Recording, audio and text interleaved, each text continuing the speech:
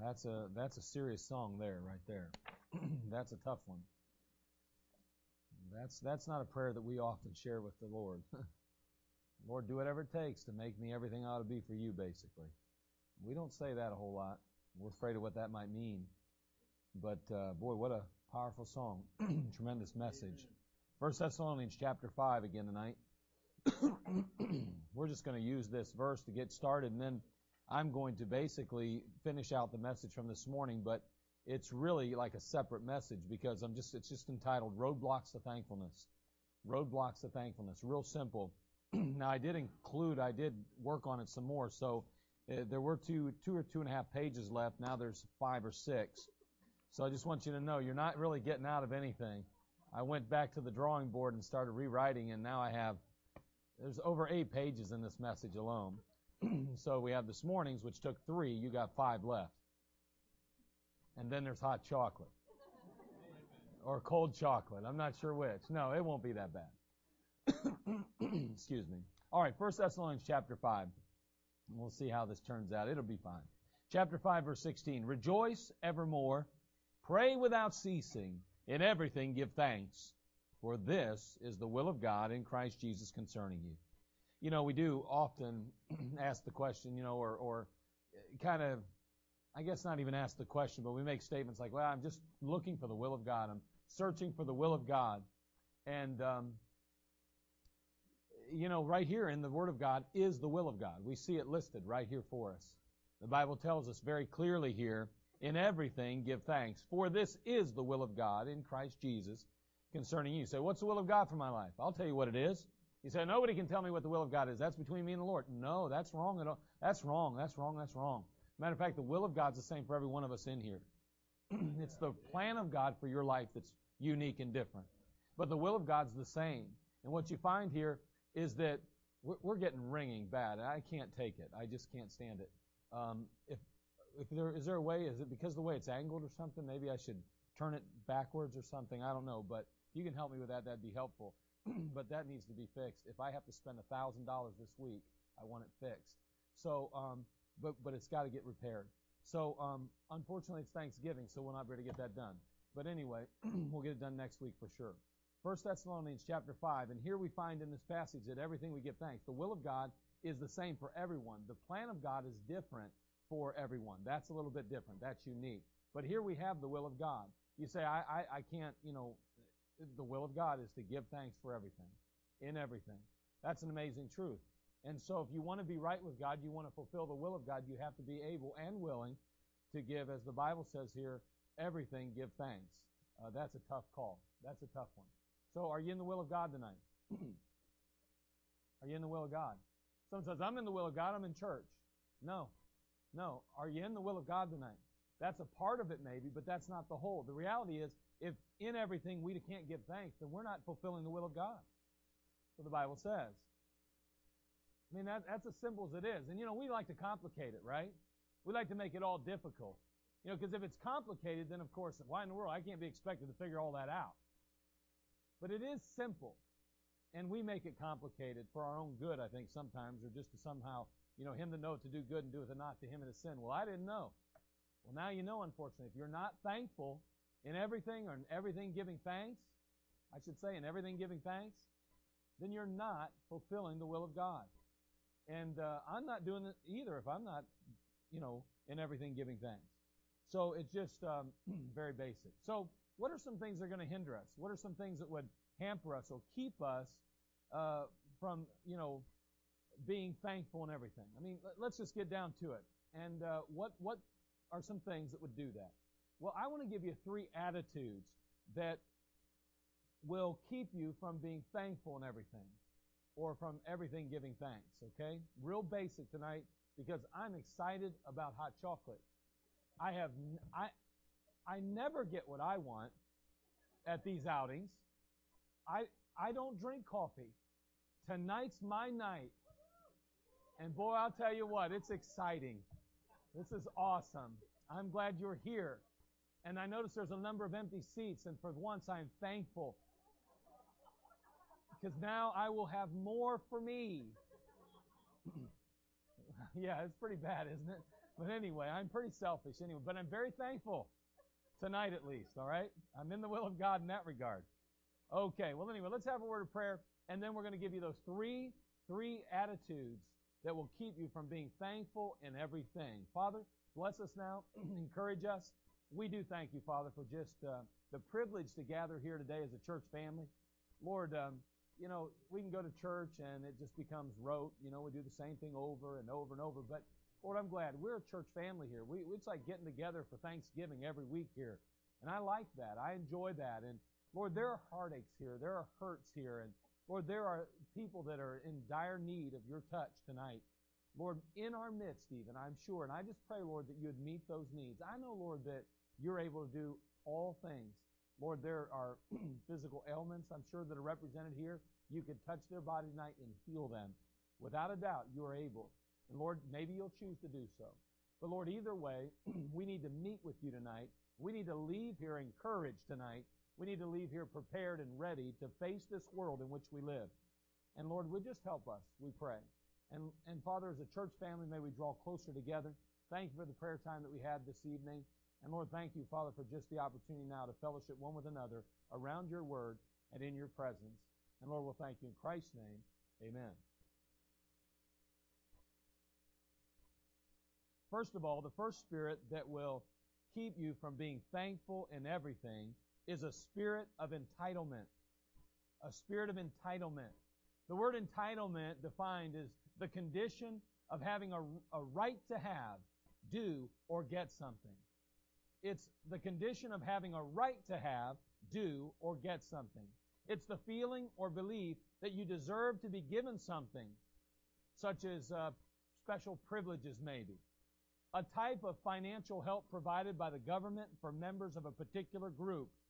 And all of these are right out of the dictionary, very basic, very simple. But the reality is a sense of entitlement, as basic as we can make it, is a sense of I deserve something in a sense.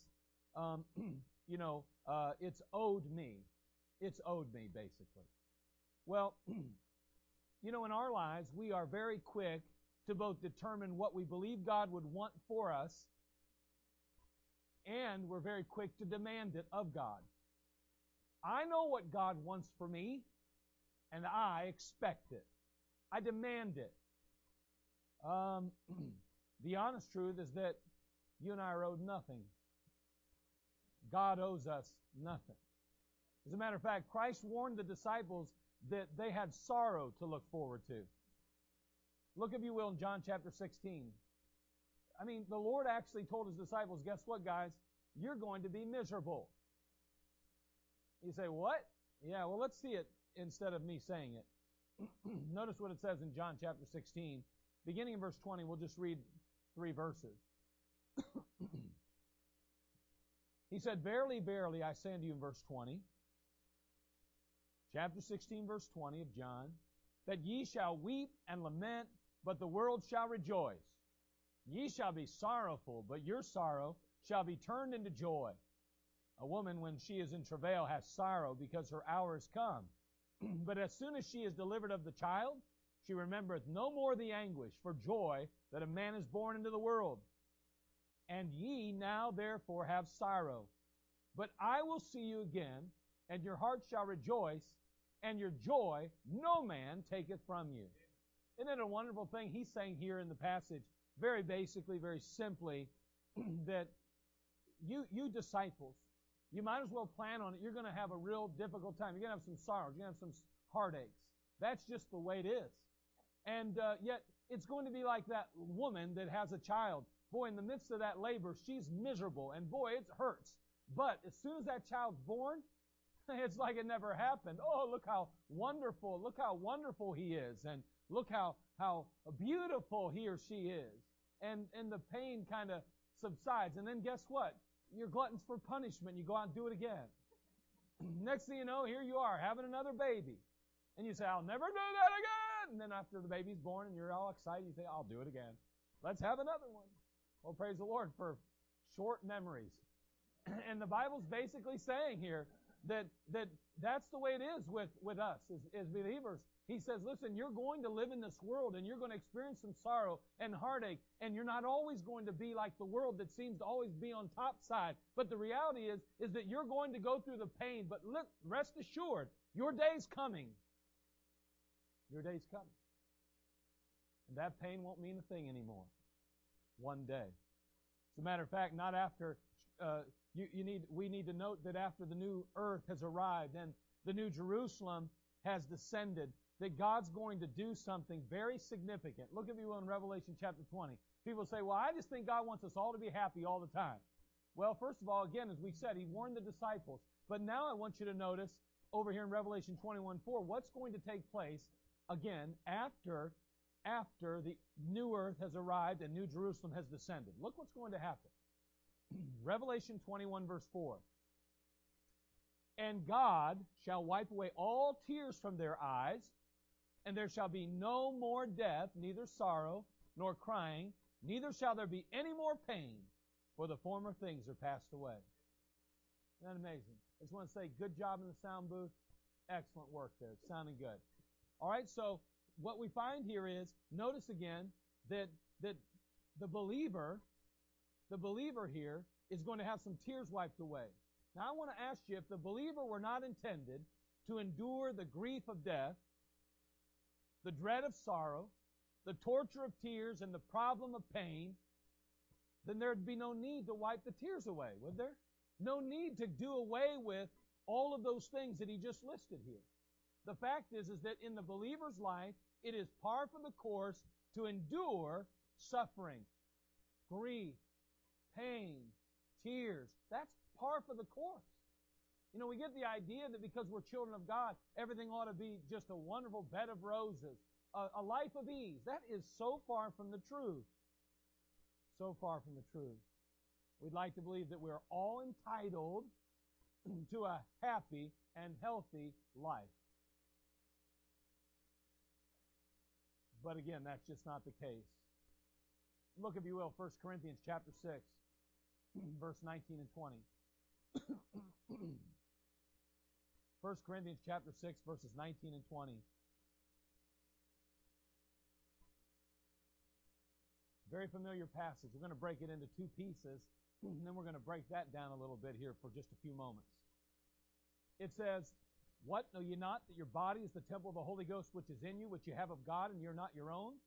For you are bought with a price, therefore glorify God in your body and in your spirit, which are God's. Now, I want you to notice something about the passage. First, there is responsibility. In verse 19, the Bible simply says, what, know ye not that your body is the temple of the Holy Ghost, which is in you? Our bodies are temples. Our bodies are temples.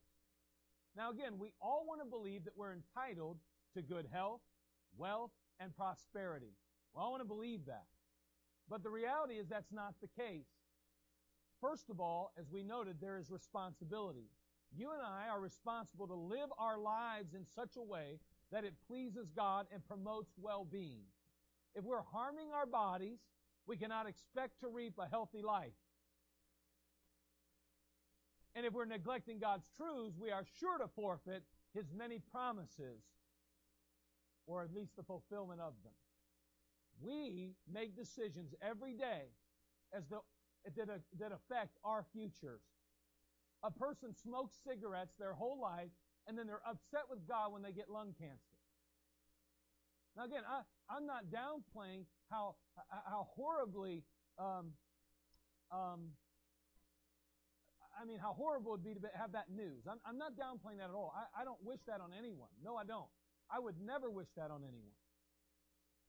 But what I'm saying tonight is, if we do not take care of this body, it will not take care of us. And it is a temple, and God expects us to care for it and meet the need there. I mean, if we don't take care, we overeat, we don't take care of our bodies, we allow ourselves to just grow sluggardly. Listen, let's face it, our blood pressure skyrockets, our sugar increases, our health decreases, and people say, God, where are you? Where are you? What are you doing? It has nothing to do with God. There's personal responsibility here. Personal responsibility. And so, first we see responsibility. As a matter of fact, in Galatians 6:7, God puts it this way, be not deceived, God is not mocked. Whatsoever man soweth, that shall he also reap. Now again, there have been people that have gotten lung cancer and never smoked a cigarette in their life. So that's not always the issue. But my point being is, you and I as believers, especially you young men and young ladies, understand something. How you live today often determines how you will be tomorrow. Don't fill your body with the stuff that you know is going to hurt and harm you and then expect God to give you a healthy lifestyle. You're going to break down. It's just the way life is. So, there's the responsibility. But also in the passage, I see, second, there's a reality. You say, what's the reality? Verse 20 says, you're bought with a price, therefore glorify God in your body and your spirit, which are God's. See, the reality is that we are God's to do with as He pleases. We're not promised a bed of roses. We're not promised a life of ease. However, it should be our desire, every one of us ought to have a desire to glorify the one, and the only one, mind you, who rescued us from our sin and extended to us an opportunity for eternal life. That ought to be our goal, our desire, to honor the Lord Jesus Christ. We have scriptural truth of this, that our lives are not our own, that in reality, God has a right to do with us as He pleases. Now, you can go to certain places, get on the radio, or listen to certain TV preachers that will preach what's often referred to as health and wealth, or health and prosperity gospel and all of that stuff. But let me tell you something. Christians suffer. And sometimes they suffer on purpose. God intends them to suffer. And we don't talk much about that because it's uncomfortable, but it is a reality. That song that Stephanie just sang, do you realize what you invite in your life when you say a prayer like that to God? Someone says, well, don't pray it. Man, if you don't pray it, though, consider what your life will be and your eternity then. If we aren't willing to literally ask God to do what He needs to do to make us what He wants to make us, to conform us to the image of Jesus Christ, to help us to be the kind of vessel that is a vessel unto honor, what's that give us in the future? We're still going to suffer in this life. We're still going to travail in this life as a mother having a child. But yet in the end, there'll be nothing to show for it. What keeps us from being thankful? A spirit of entitlement, feeling as though God owes us something. Look, if you will, again in 1 Peter chapter 1. We have this biblical, spiritual truth, or scriptural truth, of the reality that we're not promised anything in that regard. And this is, I don't know, this just isn't real comfortable. It's not something we like to talk about. I know I don't. I'd much rather think that if I'm a Christian and I'm trying to serve the Lord, that none of my children will ever get sick. Me and my wife will live till we're old and gray. That everything will be fine in our finances. That we'll never have any tragedies in our life. I would love to believe that, but you know what? That's just not the case. And here's the thing. It's not just I got drunk and I went down the road and come off the road and hit a telephone pole and jacked myself up, my family and everything else. No. God may just have someone come cross center line to teach me and my family a lesson. Not a bad lesson, but a lesson that will help us to become something more conformed to His image. We don't want to think that way today. Because God's a good God. God would never let anything bad happen to me, my family, or my friends, or anyone else. But I'm telling you, be very careful. That sense, that spirit of entitlement will cause you not to be thankful as God demands and commands. The next time tragedy comes in your life, if you're not careful, you'll be bitter and angry at God because you think He owes you something He does not, biblically or scripturally. And I'm trying to help you see that before something would ever happen. God forbid it ever did. Look at all the people in this room tonight. Let me tell you something. As a whole, our lives have been very smooth. Oh, there's been some ups and downs along the way, but they've been smooth in comparison to others that we've read about, heard about. Listen, you don't have to walk on eggshells. Oh no, is God going to take my family? Is God going to do something bad to me? That's not the issue. What we're trying to prepare ourselves for, though, is an understanding of the Word of God so that we don't get caught off guard when the devil tries to use something God allows in our life against us, to hurt, to harm us, and to ultimately cause us to grow hard toward God, bitter toward God, and take our family right to hell with us. Now, your soul may be saved, but your children's soul will follow you right into the pit of hell, so to speak. They'll just walk right on in. You'll be so angry, you'll say, I'm not serving a God that would be willing to hurt or harm me or my family or to allow something negative or bad to go into my life. Guess what? So I'm bitter. I'm angry at God. The kids grow up bitter, angry at God, and say God's no good, God's nothing, and they learn that God's not really real anyway in their schooling and their upbringing. And as a result, they want nothing to do with the God that you used to love, used to serve, and used to try to be faithful to.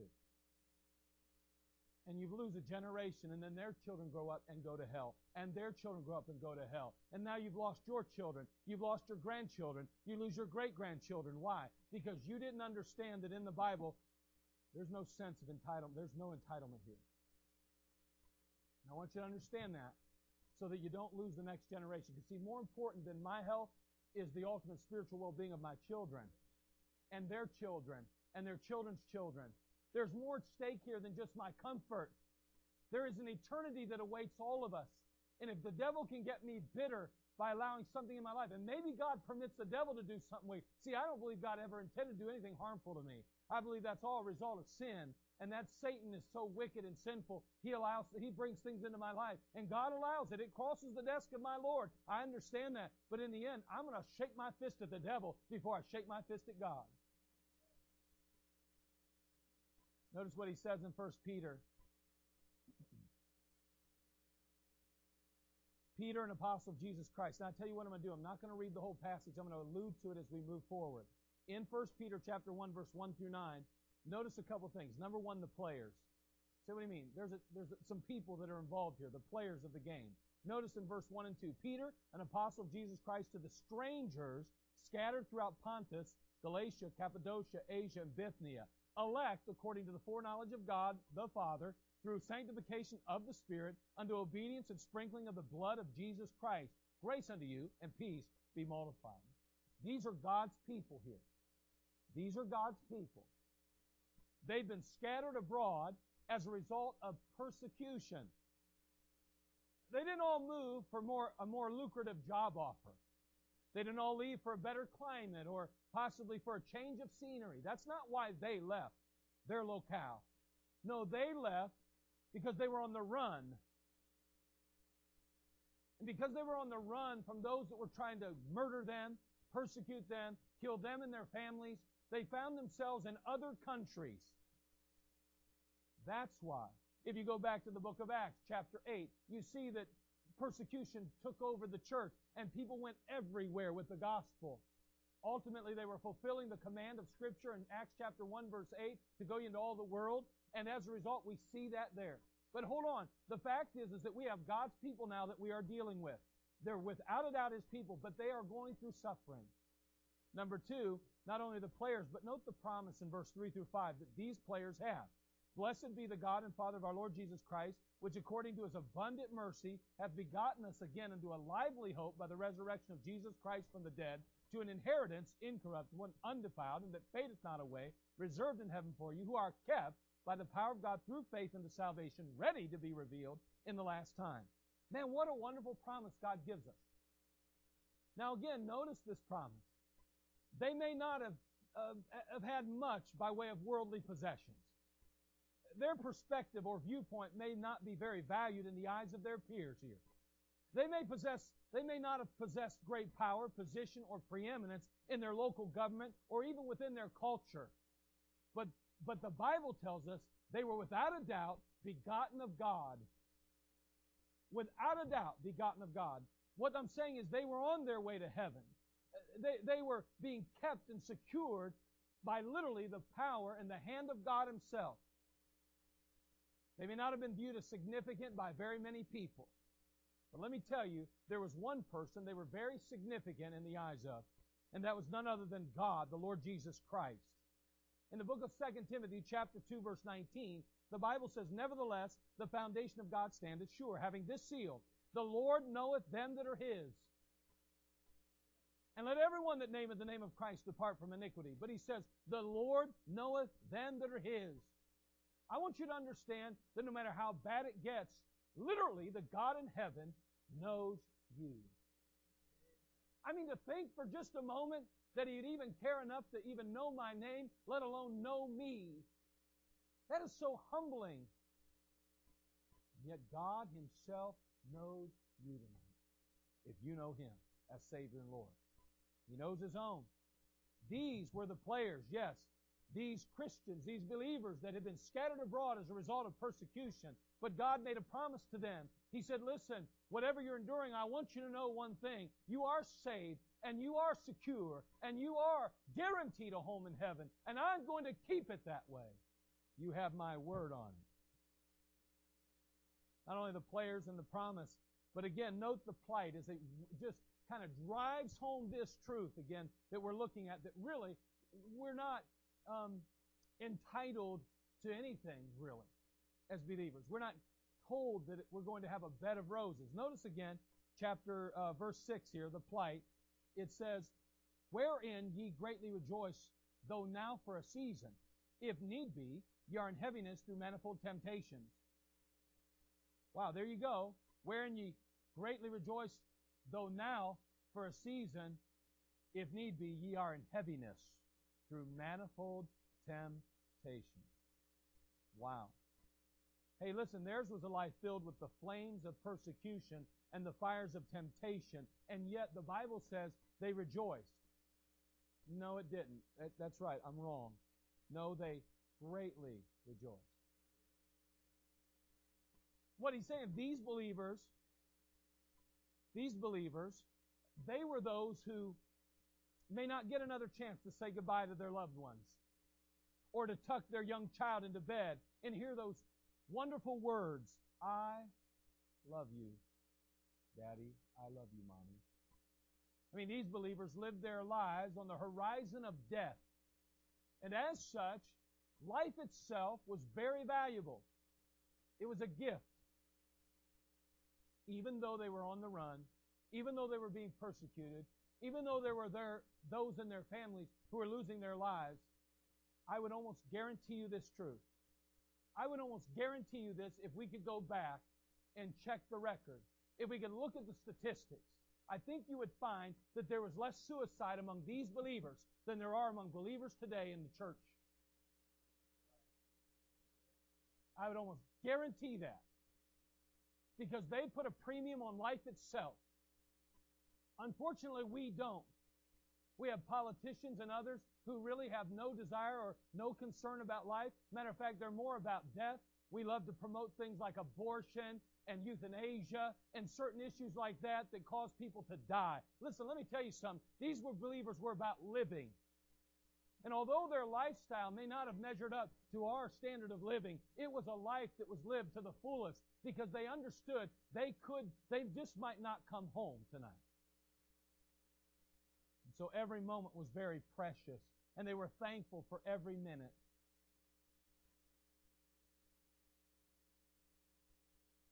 The perspective, finally, in verse 7 through 9. Notice what it says. It says that the trial of your faith, being much more precious than of gold that perisheth, though it be tried with fire, might be found unto praise and honor and glory at the appearing of Jesus Christ, whom having not seen ye love, in whom, though now ye see Him not, yet believing, ye rejoice with joy unspeakable and full of glory, receiving the end of your faith, even the salvation of your souls. The perspective is what we find here now. The trials that they endured are said, according to the Bible now, are said to be much more precious than of gold that perisheth. Oh, wait a second. Whoa.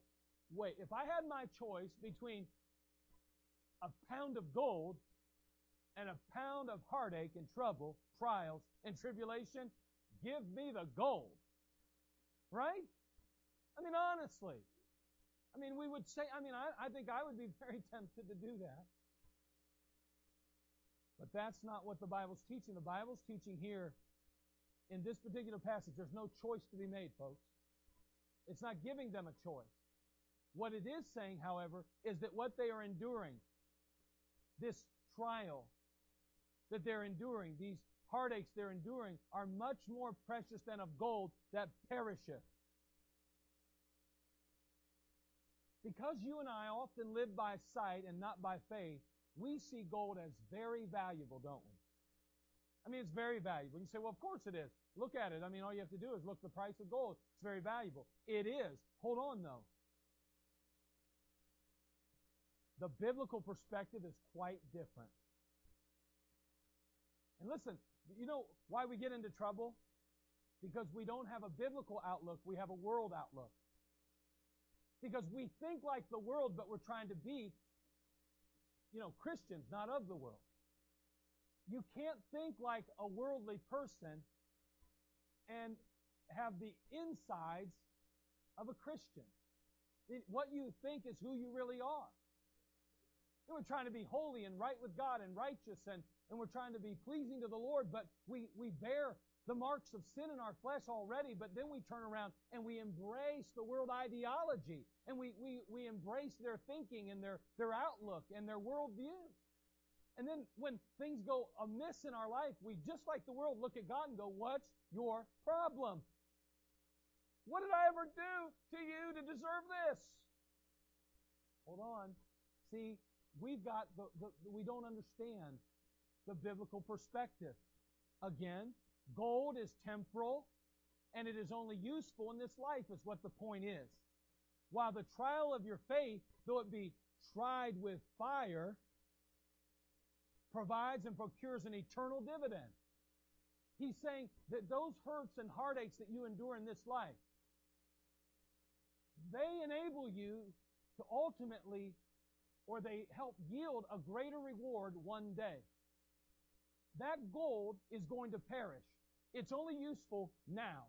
But that trial by fire that you're going through today is going to produce something in your life and even in eternity that's going to yield multiple dividends. That's what he's trying to teach us. We have a world perspective again.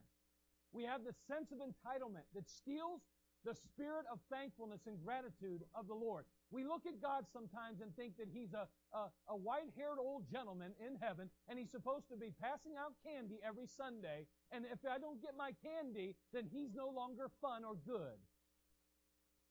That's not who God is. God has a purpose and a plan, not just for your life, not just for your family, not just for this church, but for the whole world and every other person that comes along in the next however many years. That's God's way. And the Bible's saying here that although theirs was the most heated of temptations and trials, although theirs was a trial fanned by the literal fires of hell, he's saying those trials are more valuable, more precious than gold that perisheth. Because they're going to provide and produce something in you that's far more precious than gold itself and will last forever and into eternity. God help us to instill in our children a sense of not just gratitude, but awe and love and respect of God, a willingness to let God have His will and way in their life. So often we raise them with expectations of, you need to be this and you need to do this so that you can ultimately provide for yourself and your family. And it's all about you and your family. It's all about you and your family. And it's all about you and your family. Whatever happened to God? And then when something comes along in their life and they can't measure up to the expectation that we've set for them, they feel like failures their whole life, and then they're also bitter at God because they never learned the true feelings and heartbeat of the believer. The true heartbeat of the believer is to simply honor God in and through their existence, not to accomplish something on behalf of God. If we could get through our head that God doesn't need what we have, if we are privileged to be used by God, thank God for that. But if I have to lay on my back in a bed and cannot do anything for God, and I'm fulfilling my purpose for existing in God's eyes, my reward in heaven and my purpose on earth will be fulfilled, and it'll be more valuable than gold that perishes. That's what God's teaching us. That's not a position I want to find myself in. I don't want to invite myself into that position. I don't want to say, God, please put me there. No, not at all. I don't want that for me, but could God want that for me? And in the end, is it really my decision anyway? And if I really have nothing to say about it anyhow, why do I spend time worrying about it? I can't do anything about it. And secondly, even if I'm put there, what's the point? Why fight God? I'm going to lose. I might as well just let God perfect me. And that's easy talk when I'm standing here. Not as easy when you're there. I've talked to a few of our older folks lately. Boy, they're struggling, some of them. Struggling health-wise. You know what the thing is that bothers them the most often? They say this all the time. I can't do what I used to do. I can't do what I used to do. If they're not careful, though, they don't realize what they're really saying. If they're upset because they can't do what they used to do, if they're not careful, they may end up blaming God and don't even realize it. They have to be willing to accept sometimes you can't do what you used to do. And if that's all right, as long as that's where God has placed you now, you don't have to do anything for God to be accepted of God, loved of God, and to be used of God, except be right where God wants you, because to honor God is to just be a piece, an instrument in His hand.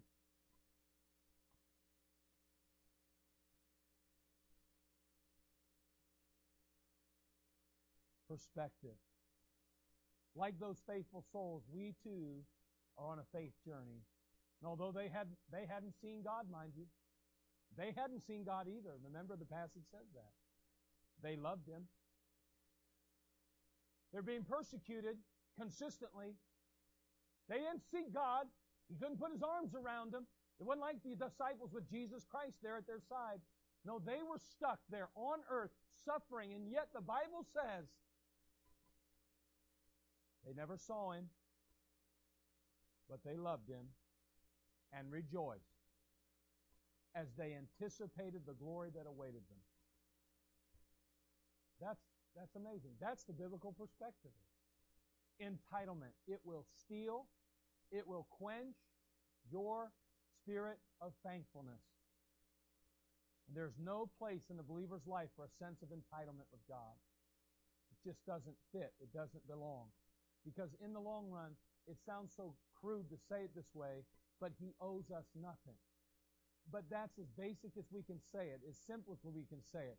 While on the other hand, we owe Him everything. Everything that you and I have in this life is more than we truly deserve. If we really would understand that,